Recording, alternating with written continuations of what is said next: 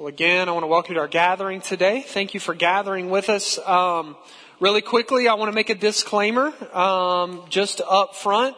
Because we are a church that preaches exegetically, so we go book by book. We start in a book of the Bible, chapter 1, verse 1, and we work our way through. We don't skip around the hard stuff, and today is going to be one of those days. And so for parents, a message was sent out on our center students group me yesterday that we're going to be talking about something that might be sensitive to kids, or maybe just in terms of just how you view things. And so Macy's over here. If any of the kiddos, there's no shame, nothing like we just want to allow you the space. They can go to Center Kids 3 or help in one of the Center Kids classes. All right. I told you. Here we go.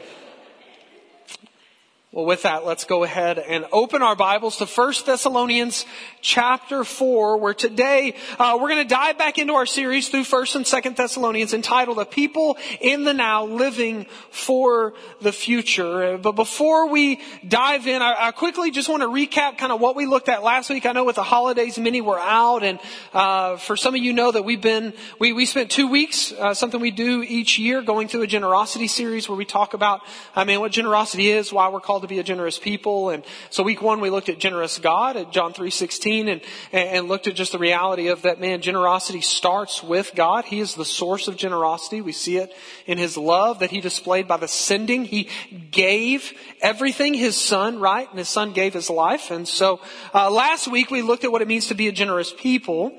And I laid out from 1 Timothy 6, 2 warnings that we saw. Paul talks to the rich, which again, all of us in this room would be considered the rich, right? In today's context, based on what Paul is writing here, we're all rich, right? Like we have means in comparison to those that Paul would say probably are poor.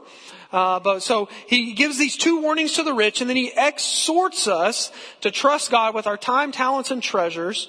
And so what I did at the end of our time last week, and I'm going to talk about this again during our announcements today, but I laid out 3 challenges for us as the church as we move towards the end of the year into the new year. The first is in regards to our time. So the challenge in terms of our time is that 100% of our partners, which we don't say membership here, we say partnership. If you want to know why, we'll have a basics class in January and you can learn about why we call them partners. But we want 100% of our partners in a missional community, which is kind of our midweek kind of get-togethers that we do. And so we want, if you need information about that, you can come talk to myself or Paige and Nathan Meyer.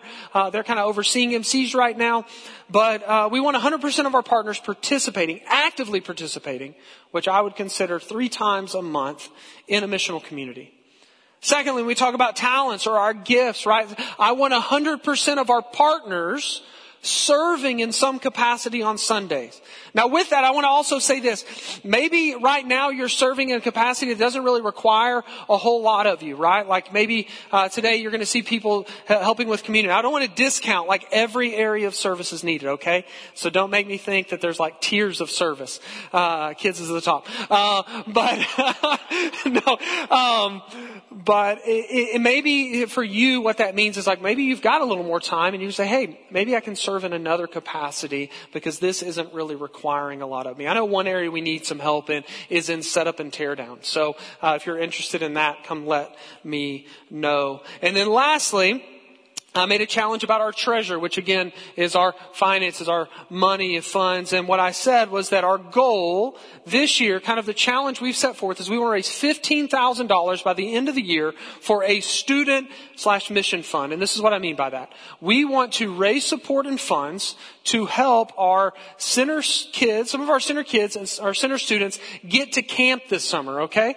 And so we want to help allocate some funding so that we can help support getting those students to camp. Doesn't mean it's going to cover all of it, but as a church, we say, hey, one of the ways that we're called to disciple, our children is by supporting them. And so we want to do that. And then on the other side of that with missions, we want to have, some margin to be able to grow what it means to support local, regional, and global missions. And so those are kind of the 3 challenges. I encourage you to go listen to the why behind that from the sermon if you haven't already. But I wanted to just lay that out. And then quickly, since it's been so long, really 2 weeks, it seems like a long time for me. Since we've been in Thessalonians, let's just get a quick recap and then we'll dive right in. So, if you remember from this letter, Paul had gone to Thessalonica and shared the gospel with the people.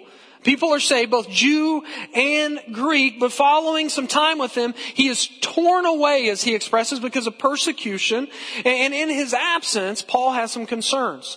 One of the concerns is that the people have been listening to other voices because they're isolated, and they are now beginning to distrust who Paul was and the gospel that he proclaimed. And then that leads to the second concern, which is that he's concerned that they might turn away back to Judaism or their pagan idol worship that they were once involved in. And so what he does in response is he sends Timothy to be a gospel presence that would encourage these believers. But also, Paul wants to know, he says, Timothy, I want you to come back to me and give a report on what's going on in that church. And so the result that we see because of Timothy's report is Paul's response is one of joy that reveals his deep care and concern for this people. And so what I laid out at the end of chapter 3 were 4 applications that I believe really carry us into what is a transitional portion of the letter in chapter 4 today. And these are the 4 applications that we laid out at the end of 3. That we as a people would be a gospel presence, meaning that as God's people, we would have a concern both inside and outside the church that is quick to act and not gossip. Secondly, in light of being a gospel presence, we would be willing to enter into each other's lives. And what I mean by that is like we would actually be the body of Christ, the community of God, His people. And to do that, and I believe Scripture supports this, man, we have to be a people that know one another and are known by one another, okay? Next, in light of all this, we would encourage one another to continue on. So as life happens, right? When life hits, that we would be an encouragement to just say, hey, continue on. Like maybe some of you, like you needed that this week. You know, you were in the holidays around a whole lot of family and, your spouse, you need your spouse or someone say, hey, be nice. Wake up, right? One of the first holidays I took Haley to with my family, I did what we always do. We ate our Thanksgiving meal and then we laid on the floor and went to sleep, but she did not. And she had to talk to my grandmother the whole time. First time meeting her, when I woke up, she said, never do that again. Right? I didn't know. So to encourage one another to continue on. And then lastly, Paul, at the end of chapter 3, he says that his prayer is that love and holiness would grow in their love and holiness would grow in one another. You see, it'll be this last action step that Paul lays out in verses 11 through 13. Grow in love and holiness that really sets the stage for our time today and really our time next week. And as we move into this next part of this letter, where we're going to see Paul is going to begin to get into 3 discipleship growth areas. Really, we're only going to look at one today. These 3 discipleship growth areas that Paul wishes, as he says in chapter 3, verse 10. He says, I wish I could see you so that I could supply what is lacking in their faith. Now, what I love about that is this. Is Paul writes that and he says, look, I wish I could be with you because, man, there's some concerns, there's some things that I believe are lacking in your faith. Not that you're void of faith, but man, we all need to be strengthened because we're all in process. But then look at what he does. We're going to see what he does in chapter 4 is that while he's not face to face, he doesn't wait. Actually, what he does in this next part of the letter is he just steps in with care and concern to encourage and strengthen others in what it means to live out the gospel in one's life.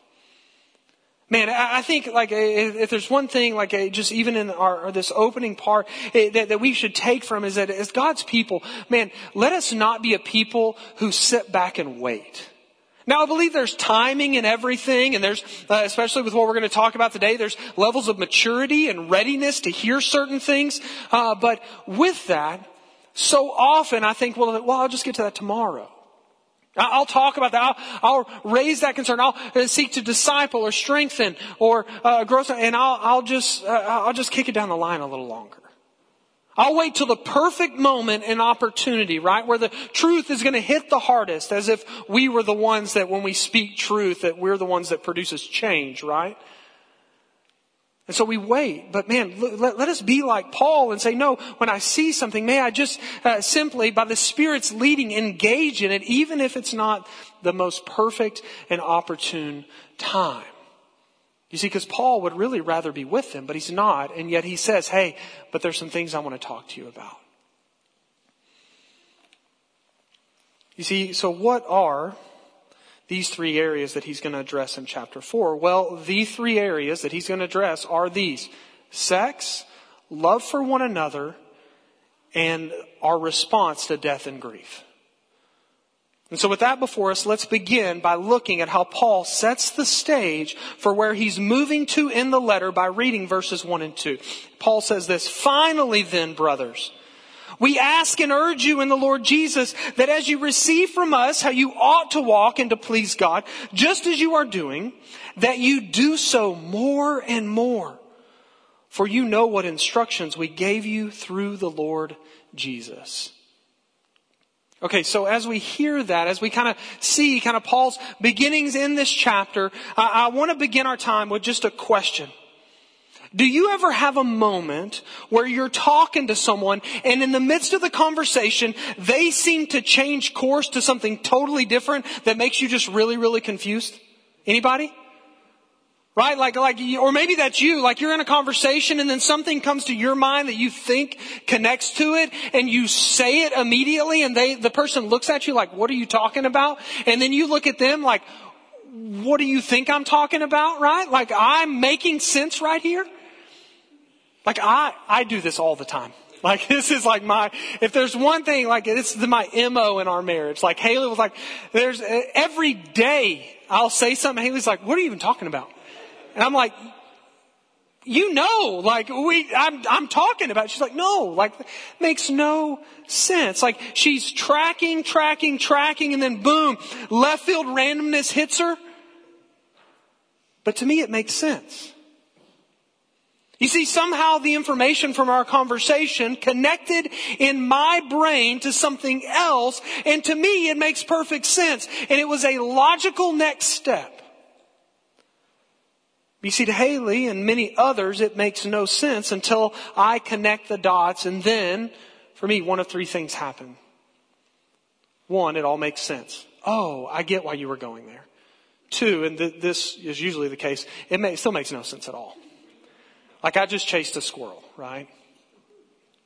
I mean, if you have children or around children, I don't even mean like little kids, like I'm talking about 30-year-olds, like if you're around like kiddos, like my kids will be talking to me and then they'll be like, they'll just say something and I'm like, what are you, like, Dad, why do donkeys run forward but they can't run backwards? And I'm like, where does that even come? And they're like, no, really, like, just tell me, I'm like, I don't know. But then lastly, what happens is, the third thing that happens is I just do the same thing again, right? It's like this perpetual craziness where nothing makes sense and yet I just say something else that still doesn't make any sense.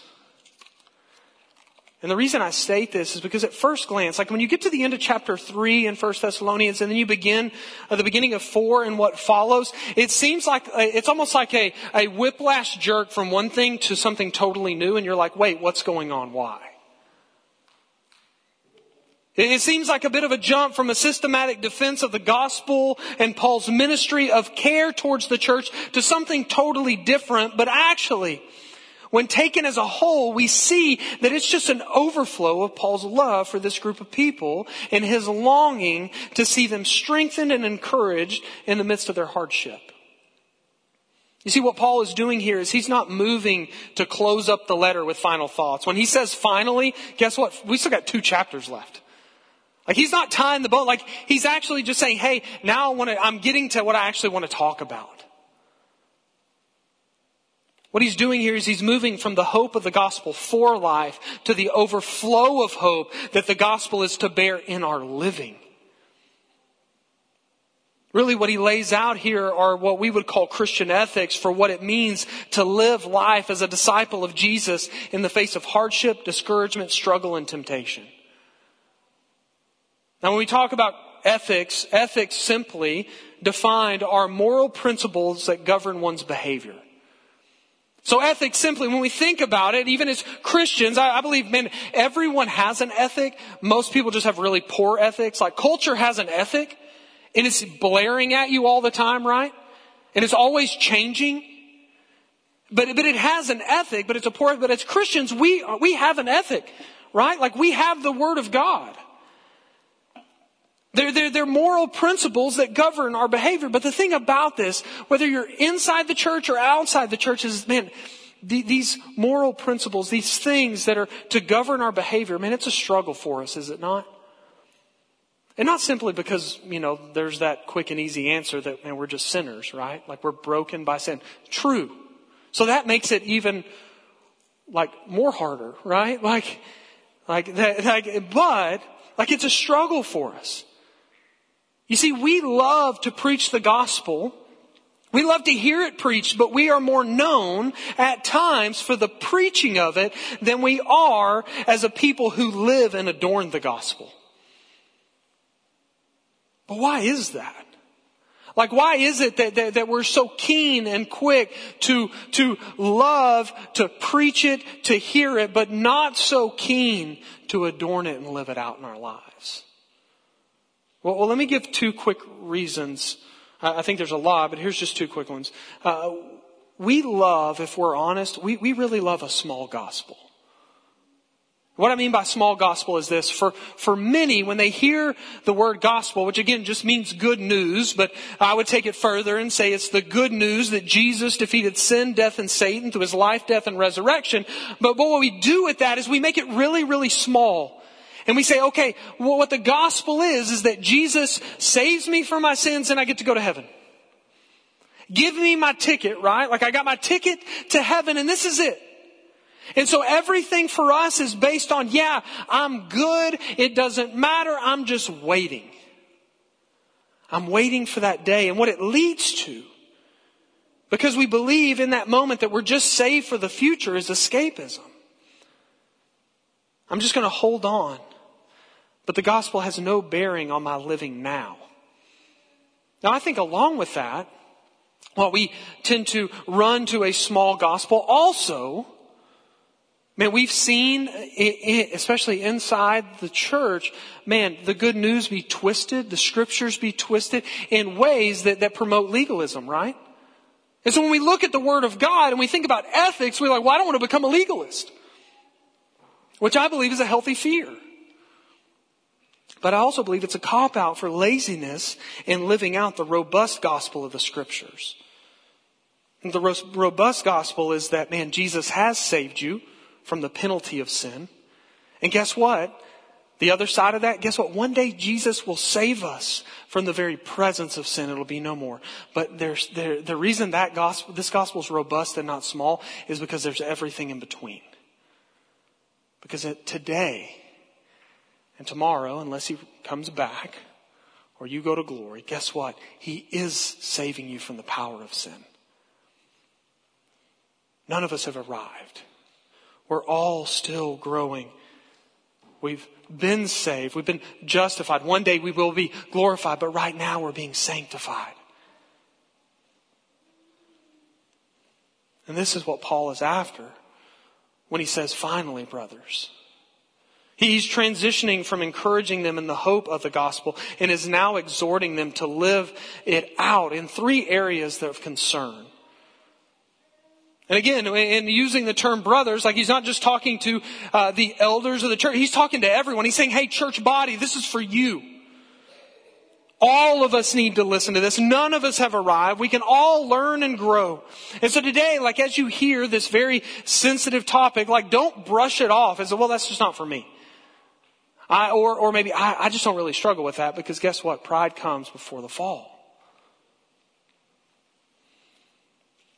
And so Paul says, finally, brothers, but then what is he doing? He says, look, we ask and we urge you Paul begins this section by saying, hey, I'm going to make a request, but it's not really a request. It's actually a demand. The word for ask and urge there is actually a military term that says this is a must. You see, what Paul is doing, he's saying, hey, if you're a believer, if you believe the gospel, guess what? That's the indicative. Now, guess what? The imperative is that you must live this way. It's a natural overflow. Now, it's a progressive sanctification, a progressive obedience, but man, you must live this way. You pursue this. He says we ask and we urge, and then he uses the term in Christ, which I believe does two things. First, Paul is once again pointing to their union in Christ. He's saying, hey, first, remember who you are. Remember who you're in. You're in Christ. Nothing happens apart from the work of Christ on your behalf, salvation, and in your life, sanctification. But I believe this also bears with it the authority by which Paul states the things he does. And so what is Paul asking and urging them to do? Well, he's asking and urging them to live out the things they've already received. You see, Paul isn't sharing anything new to this group of believers. Rather, all he's doing is just calling them to live out that which they already know and everything they've already been taught. I mean, I think that's so true for us today. Like, one thing we need to realize is, guess what? Like, we have the Word. Like, we have it right here. You don't need a new word. There's 66 books.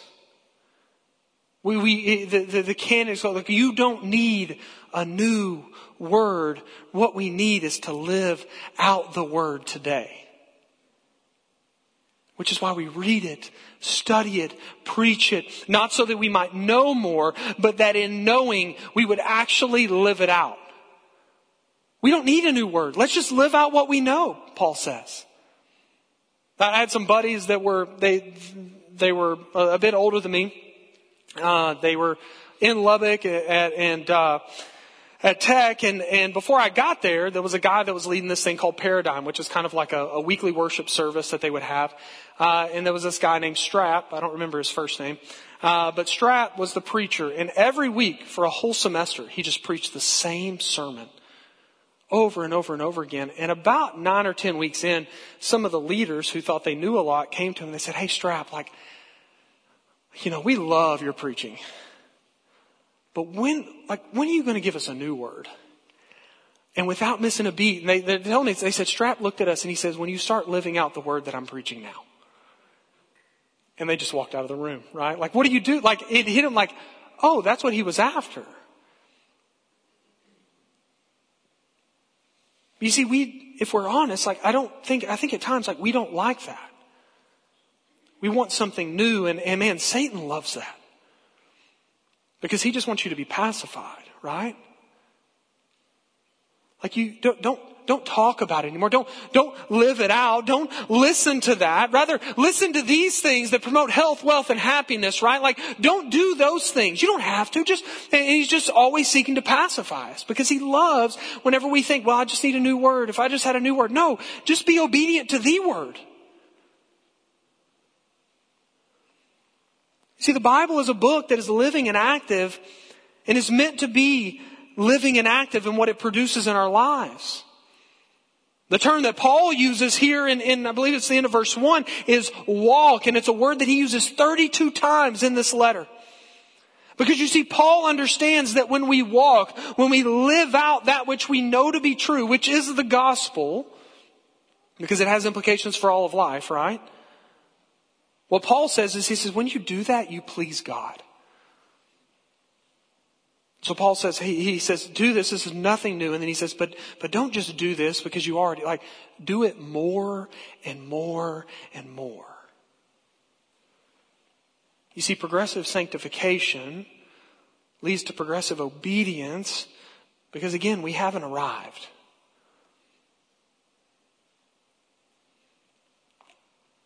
And so in verse 2, when Paul says, hey, look, this instruction we gave you is nothing new. You know it. Now live it. And so let's now look at the first area of instruction that Paul is concerned with by reading verses 3 through 8. Again, this is an uncomfortable area, an uncomfortable topic, but it's the Bible and we just preach the word. Beginning in verse 3, it says this: "For this is the will of God, your sanctification, that you abstain from sexual immorality, that each one of you know how to control his own body in holiness and honor, not in the passion of lust like the Gentiles who do not know God, that no one transgress and wrong his brother in this matter, because the Lord is an avenger in all these things, as we told you beforehand and solemnly warned you. For God has not called us for impurity, but in holiness. Therefore, whoever disregards this, disregards not man, but God, who gives his Holy Spirit to you." All right, so Paul moves into the first ethic in the chapter by calling everyone in the church to abstain from sexual immorality. Now, before we get into the specifics of what Paul is doing here, I want to note the two reasons for this, and that he states at the beginning of verse 3, and I believe that these two reasons encapsulate all of Christian ethics. First, he says that this is the will of God. You see, his first reason in saying these things is that God's people would submit to the will of God. What we get here is a picture of what we would term as God's revealed will. These are things like He's revealed in His Word. He says they're here. Nothing's hiding from you. Guess what? In the kingdom of God, there is no guesswork when it comes to what it means to live moral lives. There's no guesswork. Like, we have it. Now the thing about that, and I believe sometimes the way it gets enmeshed or we mold it together, is culture says the opposite. And actually culture actively seeks to make its own will. And if we're not careful, we'll actively seek to make our own will. But it always ends in disasters. Not only does it always end in disaster, guess what? It's always a guessing game, right? Let me show you the guesswork. We talked about this a couple of days ago, but how many of you remember, I don't know how many years it's been now, but it was formerly the Washington Redskins, right? And then there was an uproar and everything went down, and I'm not talking about who's right, who's wrong, any of that. Like, I'm going to step outside that box. But what happened was because of petitions and arguing and all this stuff, right? Like, picketing and all this stuff, they said, okay, we're going to change the name. And they moved it to what? The Washington Commanders, okay? And so they changed the name to the Washington Commanders, and everything went on. And then guess what happens? This year, they have over 100,000 signatures from Native Americans that are saying, no, we want it to be Redskins again, and this is why. Right? Like they lay, and so, it's like they want to change the name back. Because guess what? It's all over the place. That wasn't okay that day, but now it's okay today because we're making our will the center. They were offended then, now they're offended, and it's just insanity, right? But we do the same thing. We're really good because, sinning's kind of like what we were born doing. We're really good at inching into that reality of like, well, that wasn't okay then, but I'm going to mold it and make it. It's okay now. And if we're not careful, we can do that with areas just like what Paul's talking about here. But you see, it's not so with God. What God said is, He says, here is the standard of truth. It doesn't change. It doesn't bend to your will, you bend to its. Secondly, Paul says that the reason for calling us to grow in our understanding of what it means to live out the gospel is that it is for our sanctification. That we would grow more and more into the image of Jesus by living out the implications of the gospel in every aspect of our lives. You see, this has been Paul's prayer throughout this letter, specifically at the end of chapter 3. He says, my prayer is that you would grow in holiness.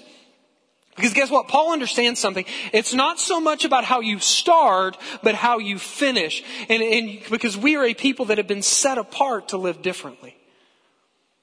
I think it was Spurgeon one time preached to thousands, and he did an altar call, and hundreds, if not like over 1,000 came forward and said they were giving their life to Jesus. And afterwards someone walked up and said, man, that was a great day. How many people do you think got saved today? And he said, well, we'll see in 3 months.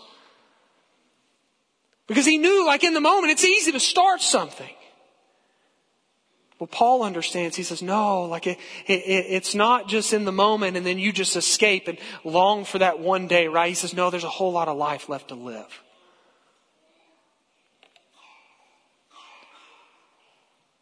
We were set apart to live differently. And so today, church, are we set apart? And so because of this, Paul lays those two things out and he says, okay, you want something to live by? Abstain from sexual immorality. Now, it's not really that surprising that he begins here.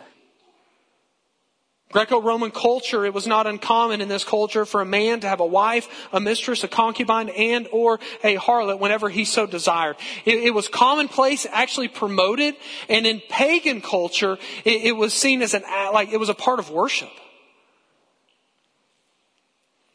But guess what? There's nothing new under the sun. Sexual immorality is a battleground of culture, and guess what? They are fighting to make it a relative reality based on one's desires. Whoever and whatever you want, whenever and however you want it, which is why pornography is rampant and largely unchecked both inside the church and outside the church. And who or whatever you desire to be, rather than seeing it as a biblical mandate in the confines of a marriage covenant between one man and one woman. And I believe Paul, in this text, is actually arguing for that covenant in these verses. You see, Paul understands this, and to a greater degree, God understands this threat. And so he calls the church in Thessalonica and the church today to action in a few different ways. First, he says, abstain. Now, this does not simply mean refrain from or stop doing. The wording here is a declaration that the will of God for our lives when it comes to sexual immorality is that of a clean cut with impurity. It's not something to be dabbled in. It's something to be cut away. And so quickly, what is sexual immorality? Well, according to Scripture, it is first anything outside of one man, one woman union of marriage. But second, within a marriage, and I believe Paul states this in the text, it is anything that does not honor the spouse, but rather seeks to take advantage of them. Therefore, being married does not mean you have freedom to take advantage. And so while culture says we're free to seek gratification for our own means and desires, the gospel calls us to something totally different. And Paul describes it in two ways in verse 4. First, Paul describes that sex has a God-given context. He says, for each one is to control his own body. Now within this first way, I believe that Paul is actually laying out first a descriptive call to self-control for all in God's kingdom, while also setting a prescriptive mandate for heterosexual marriage when it comes to sexual union. And so let me explain why I believe there's a case for both. First, the call for all to practice self-control. You see, whether you're single or married, we are all to control the urges of our bodies when it comes to this ethic. Meaning that we are all to abstain from sexual immorality. This then leads to the prescriptive mandate of the verse that is more clear actually when you read it in a different translation. I believe ESV does a good job, but it only calls for general self-control, or that's kind of what you see there. But most actually believe that the Revised Standard Version takes Paul's description deeper into a mandate for this type of union, this ethic to be in the confines of marriage between one man and one woman. In the RSV, it says that each one of you would know how to take a wife for himself. The word for vessel that's used in the ESV, if you look all throughout Scripture, it is used oftentimes to describe a husband taking a wife. And what Paul is getting at here is that if we want to display a better ethic to the world around us, we are to be self-controlled. But also we are to seek, if God wills it, to marry rather than committing sexual immorality, because marriage, which is the second thing we see here, marriage, godly, biblical marriage, puts sex in its proper context. And so sex has a God-given style. It, as Paul says, it promotes two things: holiness and honor.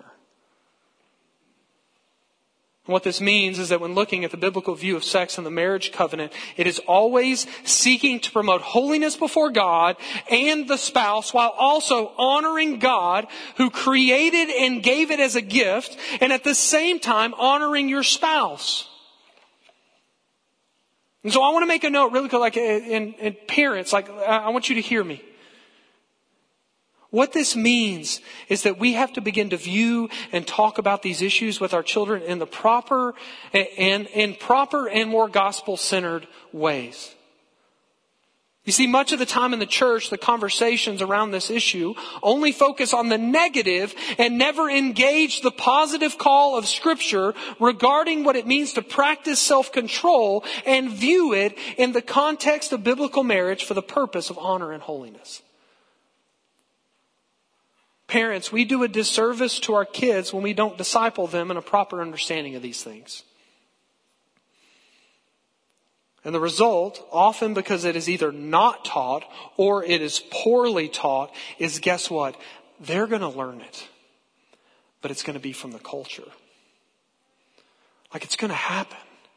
And the reason I know is because it happened to me. I remember my mother told me, she said, I'm just going to send you to the barber shop.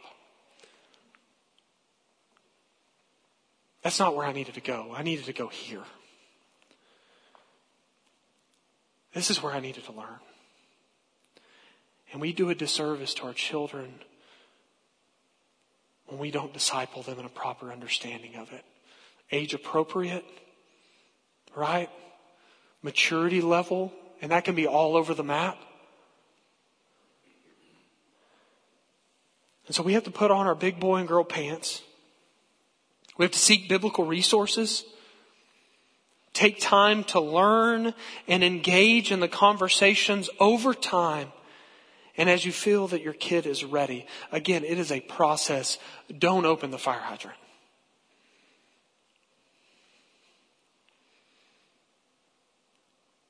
I just want to say, I'm not saying this as an expert. I haven't even had to start having conversations yet.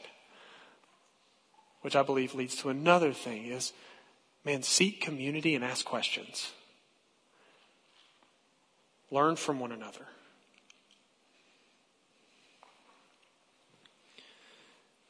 You see, we have to stop only stating the wrong, and there is much wrong.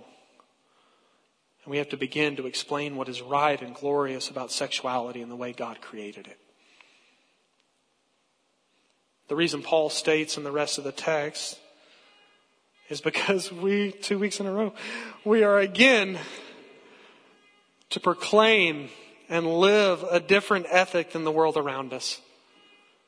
For while the Gentile unbeliever, Paul says, lives for their own passions and lusts, we who have experienced the transformative power of the gospel in our salvation are to live from that grace daily and not fall into sin that transgresses not only God, but our brother or sister in Christ.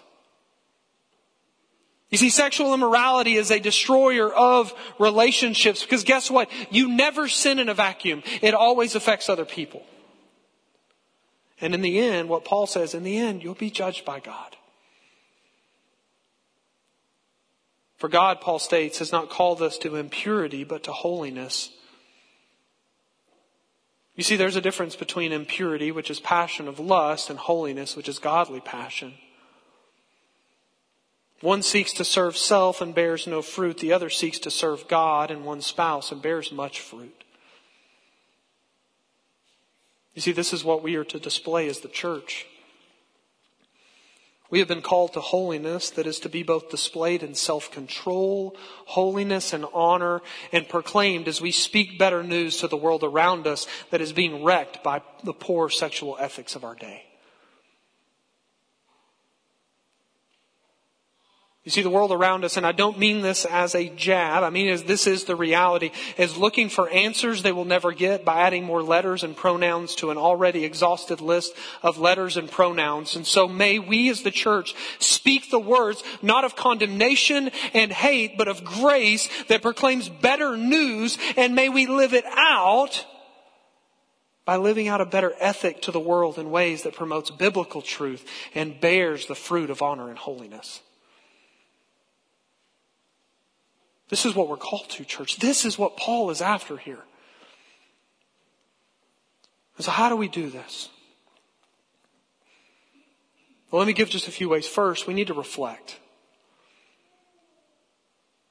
I encourage you to reflect on your own life.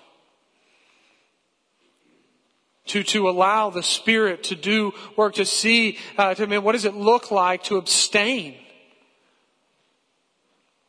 And to seek holiness and honor. As a single person or a married person, as a parent. Next, I call you, if needed, to repent.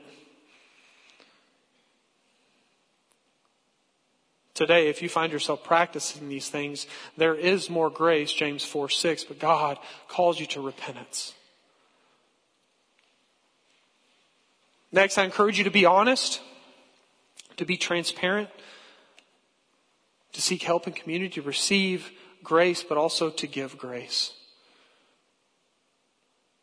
Then I encourage you to seek accountability where needed. If you realize today that there's an area you need to abstain in, guess what? You need support, and you're foolish if you think you can do it alone.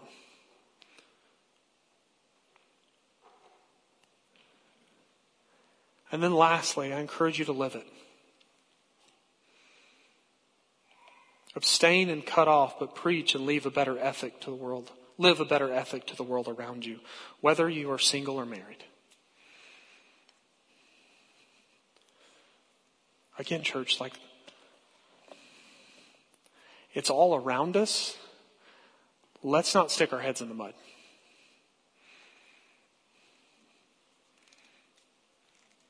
Also, we probably shouldn't hold up signs and spew hate either. Rather, we should learn what it means to cultivate healthy gospel-centered conversations, to live and serve in such a way that it mirrors and proclaims, the life, death, and resurrection of Jesus. That we would get to a point to where we'll probably all have to make the disclaimer. But it's not like I'm sweating, y'all are sweating.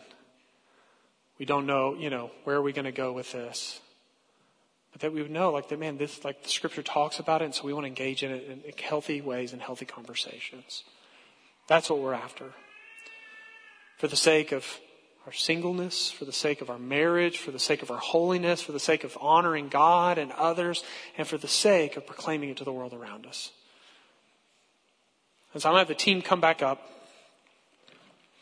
And this is what I want to invite you to do. I want to invite you to those things to reflect, to repent, to be honest, seek accountability. If you need prayer in this moment, you can come talk to me. You can go to someone you trust in this room, but don't do it alone, right?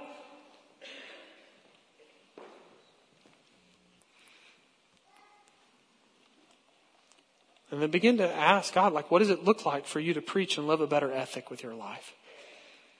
As a husband or a wife or a single person or as a parent or as just someone in the church.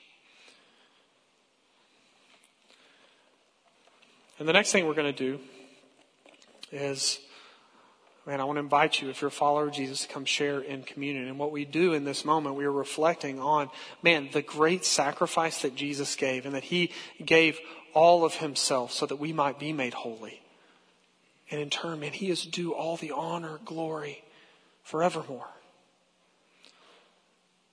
And so I'm going to pray, and then the people that are going to be handing out the elements are going to come forward after I pray, and then I'm just going to invite y'all to come, take the elements, go sit back down, and I'm going to lead us in the sharing of communion as we reflect on the sacrifice that Jesus gave for His bride, the church.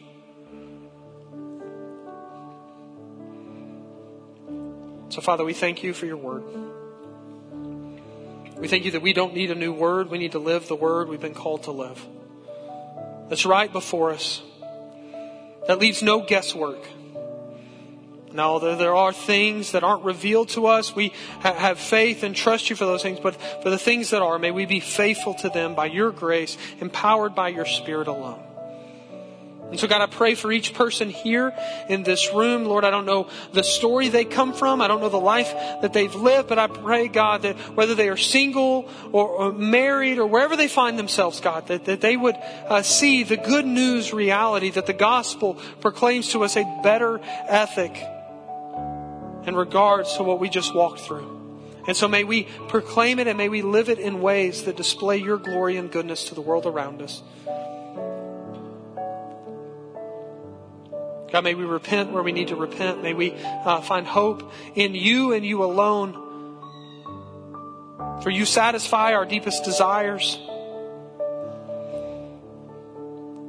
God, may we not seek to combat things in isolation. May we not seek to combat things tomorrow or the next. May we begin today. And may we be grateful that you've called us into the church, the body of Christ, that we might grow in holiness. In Jesus' name.